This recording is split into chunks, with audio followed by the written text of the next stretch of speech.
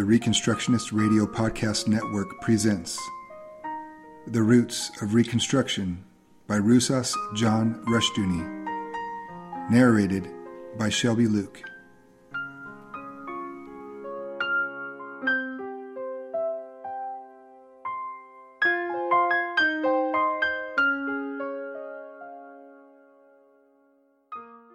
Thank you for joining me this week in the reading of Roots of Reconstruction by Rusas John Rushdoony. In lieu of the judgment of God across this nation, I appeal to you to listen, learn, and live as the Holy Spirit guides you in the truth of the Word of God. The words and prompting of fallible men do not hold a candle to the truth of Scripture, and the truth of Scripture will only be words to our ears unless we exhort, establish, and exercise these infallible words in every area of thought and life. Calcine Report number 60, August 1970. Our concern this month is with two supposedly dissimilar subjects, the myth of the silent majority and decapitalization. The two are actually very closely related. The myth of the silent majority is not a new one.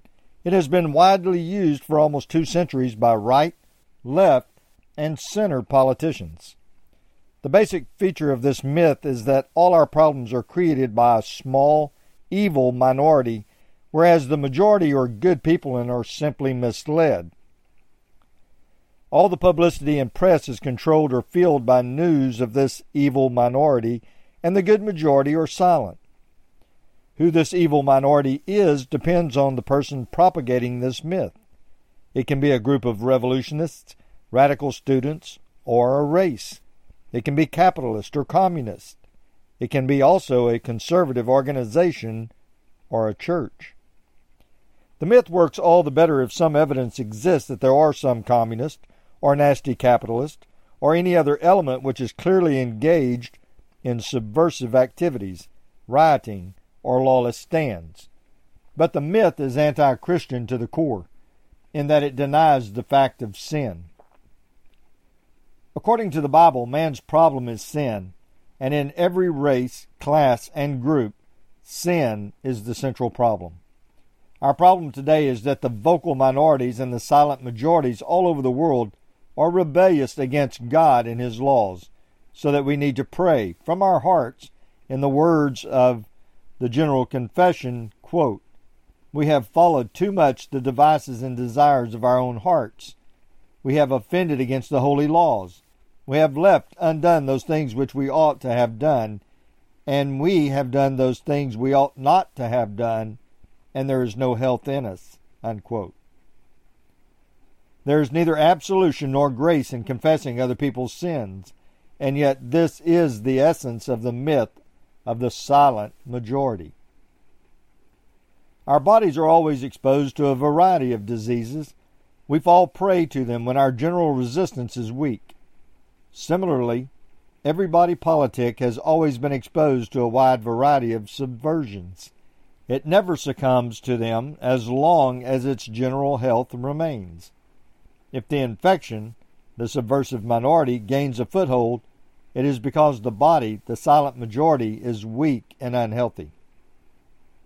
With this in mind, let us examine the class structure of society. Here, one of the most important studies is by Dr. Edward C. Banfield of Harvard, "The Unheavenly City, the Nature and Future of Our Urban Crisis." Boston, Little Brown, 1970.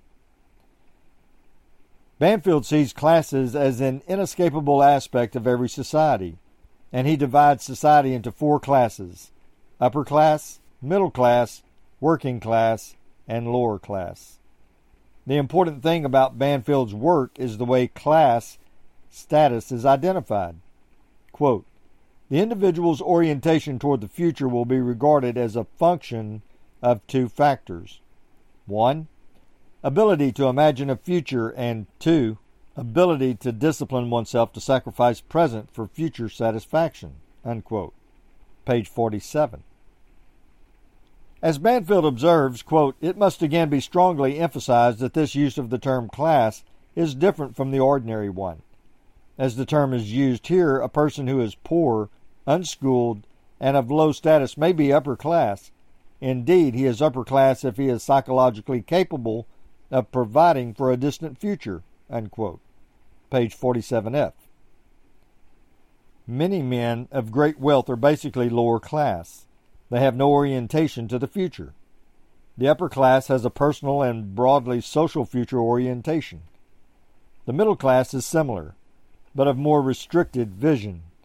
The working class's future orientation is limited to very personal factors, a comfortable home, a new car, or the like. The lower class has no future orientation. He does not plan. Quote, things happen to him. He does not make them happen, unquote. Page 53.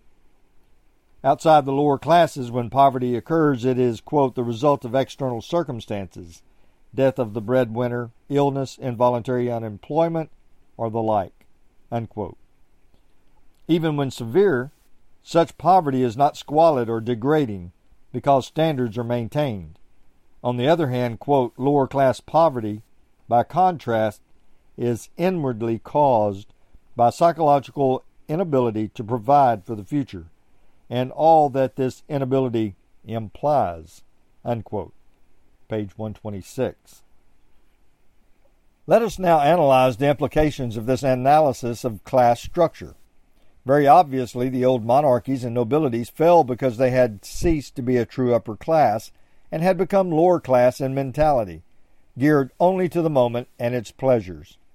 The entrepreneurs who gained the ascendancy in the new society were thus not, quote, middle class, unquote, but a true upper class, men with a future-oriented vision for themselves and society. The United States was settled by men who, however humble their English origins, were upper class by virtue of their vision of the future. Many of the immigrants who arrived were similarly upper class in vision. They left their native lands in terms of a future-oriented vision. The United States, usually cited as the great example of a middle-class culture, probably had, from the colonial period well through much of the 19th century, an upper-class orientation, perhaps unequaled in history. A Christian faith which is geared to victory and the establishment of a Christian law order is future-oriented.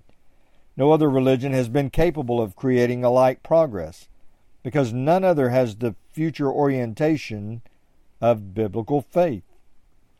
A future-oriented people capitalize a civilization. They work in terms of a goal. They forego present pleasures for future gains. Their entire life and activity is geared to capitalization, and the family becomes a major instrument for capitalizing society. Today, however, the mood of modern man can best be described as existentialist. It subscribes to a philosophy in which the, quote, moment, unquote, is decisive. It is not future-oriented in that it does not plan, save, and act with the future in mind. The existentialist demands that future now. Some of the causes which concern student rebels may be valid, but their existentialist demand that the future arrive today makes them incapable of capitalizing and planning. They are instead capable only of decapitalizing a culture. Existentialism requires that a man act undetermined by standards from the past or plans for the future. The biology of the moment must determine man's acts.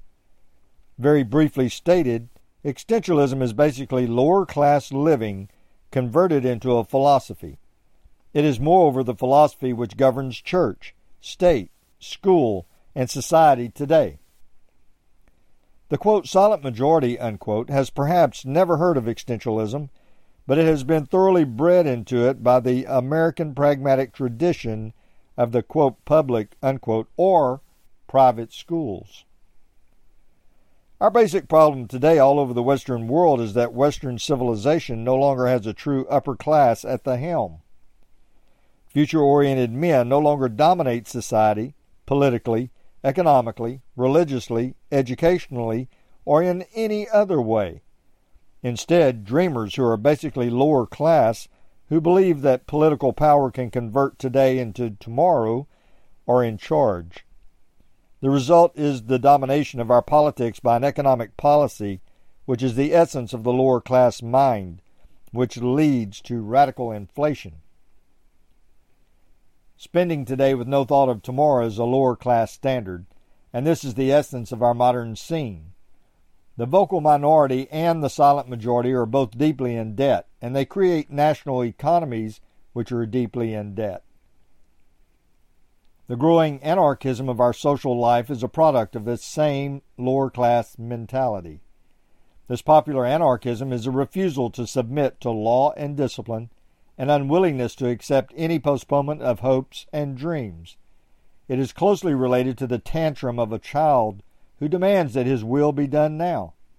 Every major social agency today, church, state, school, and home, is dedicated to creating this anarchistic, lower-class mentality.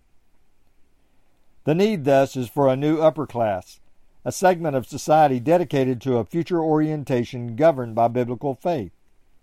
This means establishing new schools, free Christian schools, new churches, a new society in terms of our own readiness to live in terms of a broadly future-oriented purpose. The quote public unquote or state schools are shaping a large new lower class, and the universities are finishing schools for this new lower class. The Christian schools are shaping a new upper and a new middle class. The purpose of Chalcedon is to further the thinking and scholarship of a new upper class, of people geared to the future and dedicated to godly reconstruction.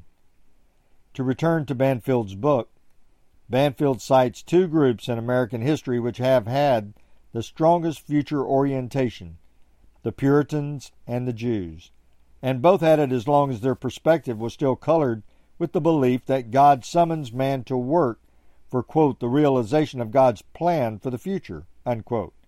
Page 57. Biblical faith has been basic to American progress to future orientation. On the other hand, a characteristic of a decaying social order is that men decline and become more and more lower class in character. The women then provide whatever future orientation the society has. Among American Indians, too commonly, whatever stability a home has is provided by the woman. Among Negroes, the woman again is usually the member of that family who does whatever planning and saving there is. In American society at large, the same fact is increasingly the reality. The woman is provident, plans for the future, is politically, economically, and religiously concerned, whereas the man has a rather lower class absorption with the moment. A society in which men surrender leadership and lack a practical vision of the future is in serious decline. Thus, the new barbarian is not merely in the slums.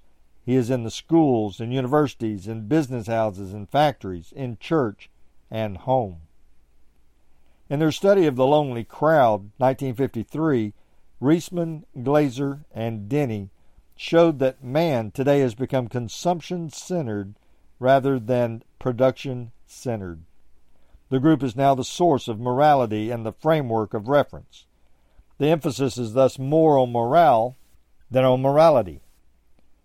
Man is other-directed rather than inner-directed, and the group has taken the place of God as the authority.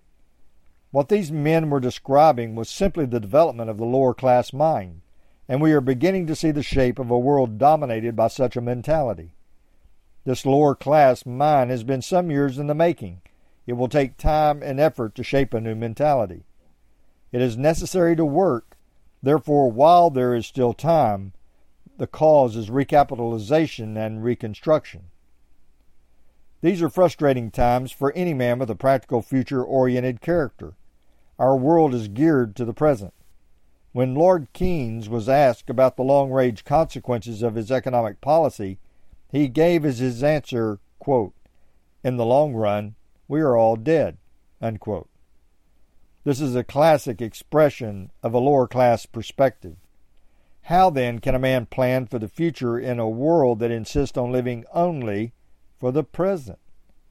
How, when our politics, economics, religion, education, and all else expresses a lower-class worldview, can we assert again the priority of God's law and the future?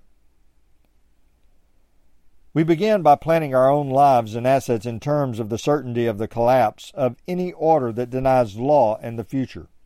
We establish new institutions, churches, schools, and agencies. There are beginnings of new medical associations standing in terms of principles. We need new associations of professional men to oppose the present link between humanism, the state, and the professions. There is a need for new insurance companies that will insure doctors who break with the AMA and stand in terms of biblical morality. From where you stand, what can you do? You can join the lower class and eat, drink, and try to be merry, for tomorrow you may die. Or you can plan for yourself, assist others in their planning, and work to create again a future-oriented society. If a future-oriented upper-class society is to be established, you will have to do it. The federal government never will. To look to politics for the answer is a mark of the inferior mind. It is time to upgrade ourselves before the judgment of God flunks us out of history.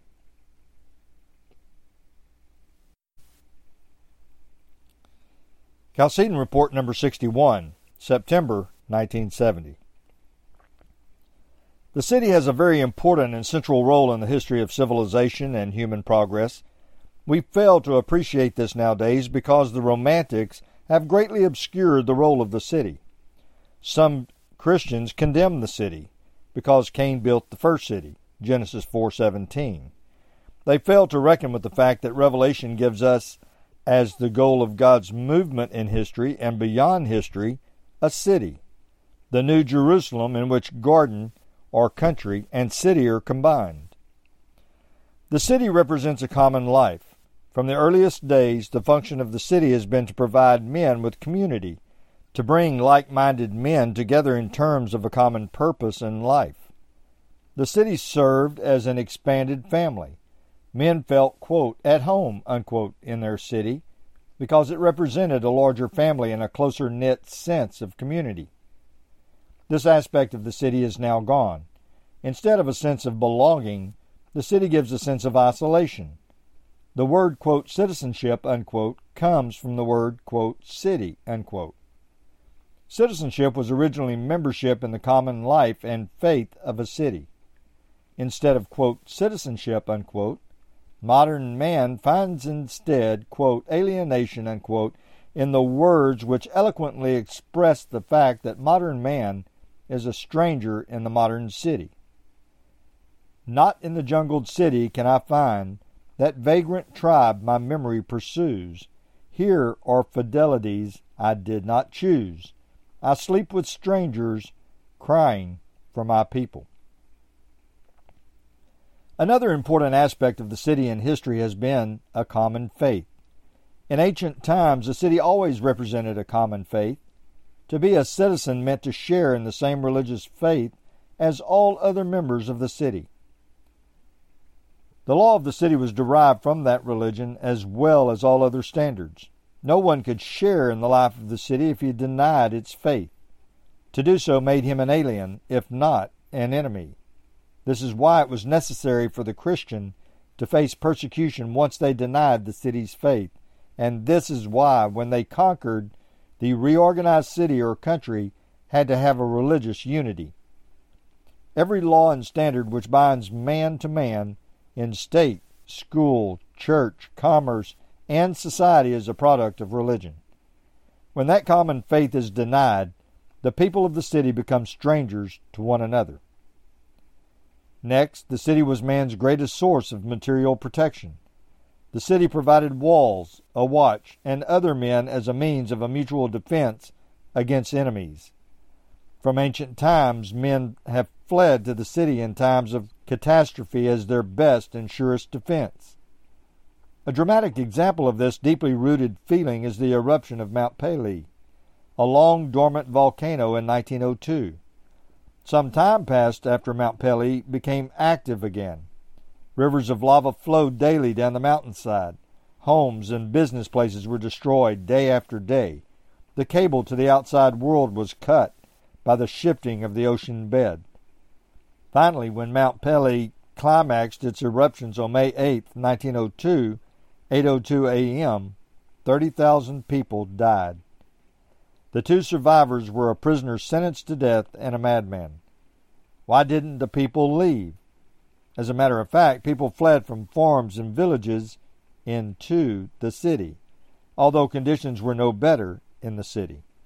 Professor Roger Bordier of Lycée of St. Pierre summed it up thus in describing the people's attitude, quote, "They had a blind faith in the protection of the town," unquote. When the press assured them that all was well, the people were ready to believe the word of the newspaper against the sight of their eyes, because their faith in the protecting power of the city was so great it had almost become instinctive with men to believe in the city as protection. The 20th century has rapidly changed that ancient role of the city. Air war has made the city the most vulnerable area and the most practical place to attack. As a result, in World War II, Britain sent many children out of London into the country for their protection. The city, in modern warfare, had ceased to be the place of refuge and had become the most exposed arena of warfare. But this was not all. The new religion of the city, humanism, cannot bind man to man, and as a result the city has become a house increasingly divided against itself. Race and class warfare have become a part of the life of the city.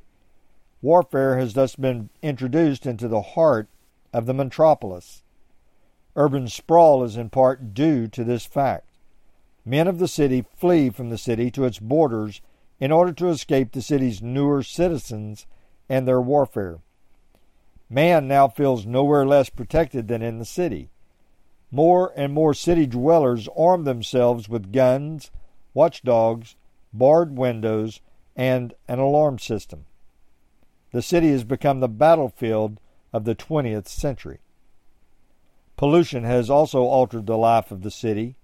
When in the mid-30s this writer had a physical examination at the university, the examining doctor said, quote, "You're from the country," unquote. Why? The dust of the farm showed on my lungs, whereas city dwellers had cleaner lungs. This, of course, is no longer true. Today, in many areas, it is the city dweller whose lungs show the effects of city life and smog.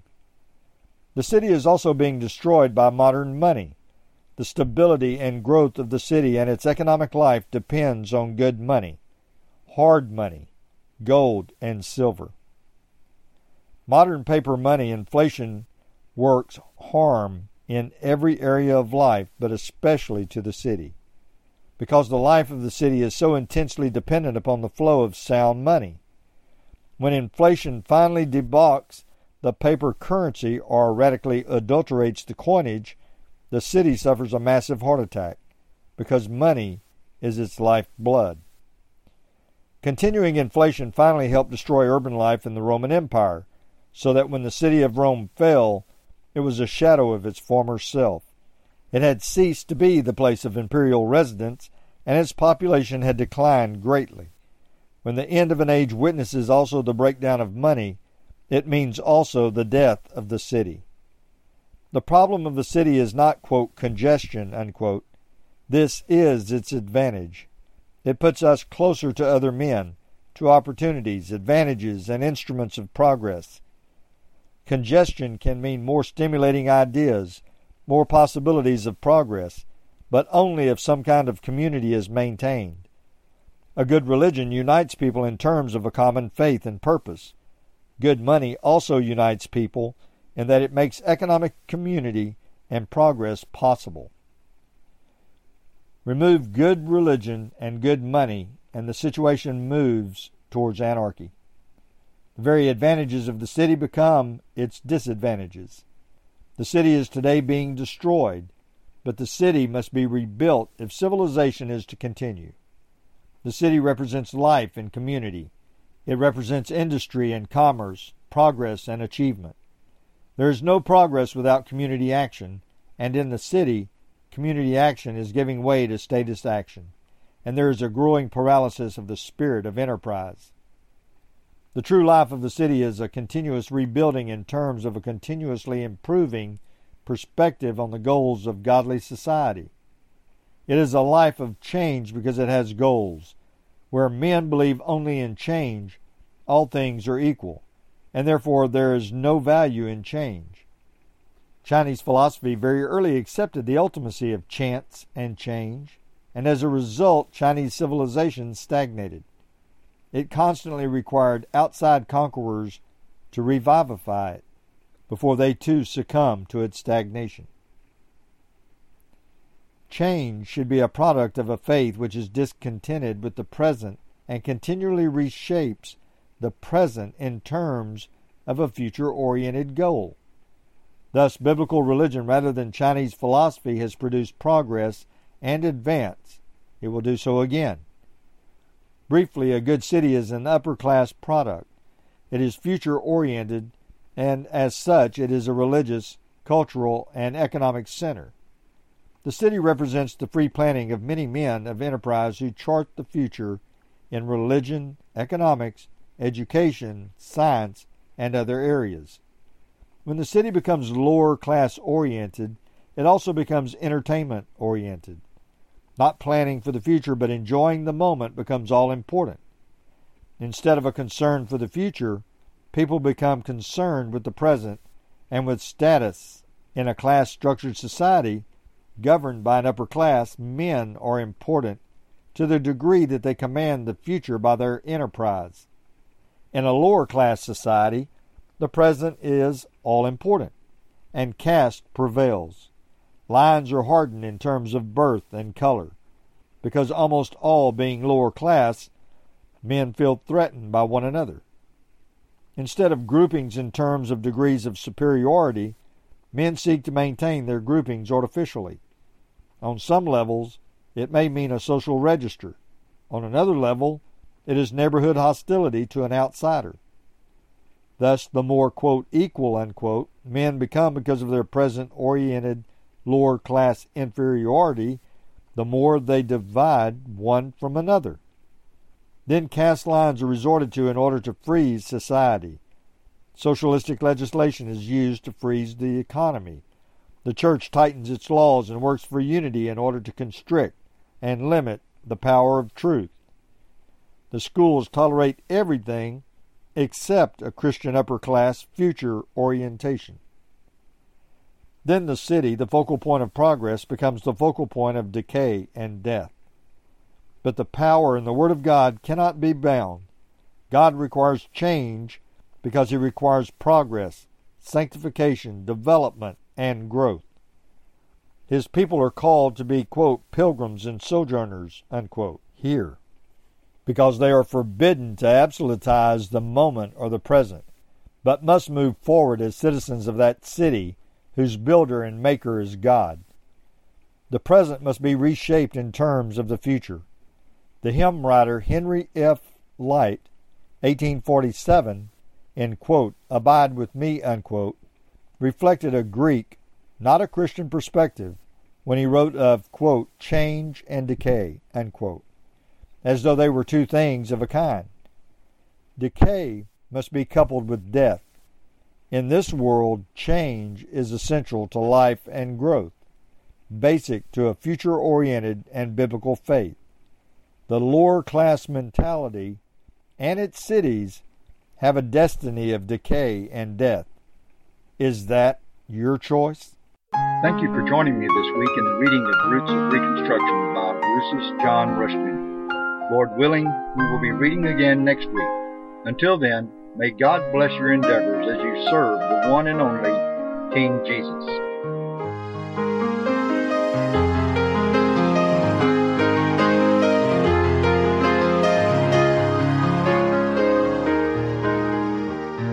It was the blood of Jesus, the perfect sacrifice,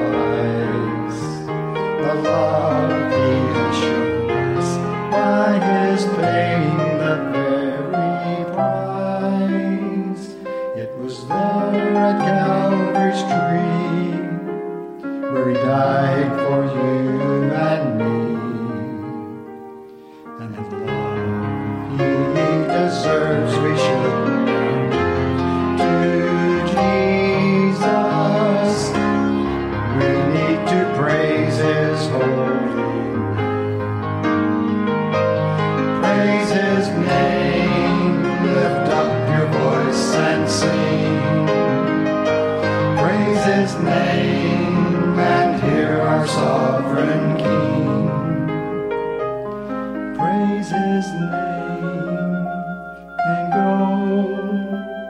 the way that He will show, and follow the road leading us home. He is holy, this do know. He is the one, God's only Son. Love, embrace Him and go. Oh, how precious Jesus is to us as the husband of the bride to be. Tell the world of His wrath, tell the world of His love, tell the world how Jesus Christ has set you free, set you free. He is the Lord of life to me.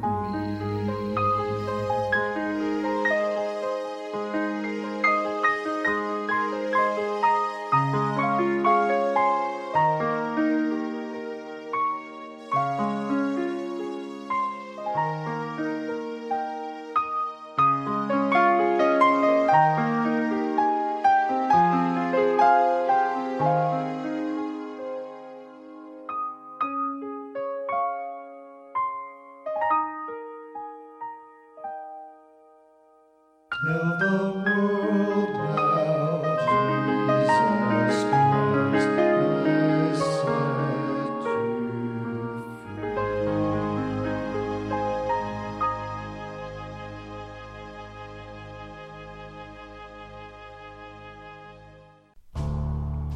The Reconstructionist Radio Podcast Network brings to you a complete lineup of podcasts where you will hear practical and tactical theology.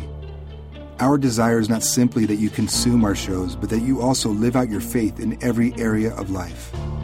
We can talk all day long about these things, but if we fail to put them into practice, then we fail as ambassadors of Jesus Christ our King. Subscribe now to your favorite Reconstructionist Radio Podcast Network shows, or you can subscribe to the Reconstructionist Radio Master Feed, where all of the content we produce, including the audiobooks and audio articles, will pop up as soon as they are available. And don't forget to visit ReconstructionistRadio.com to volunteer as a narrator or to partner with this ministry financially. May the Holy Spirit stir you into action for Christ and His kingdom.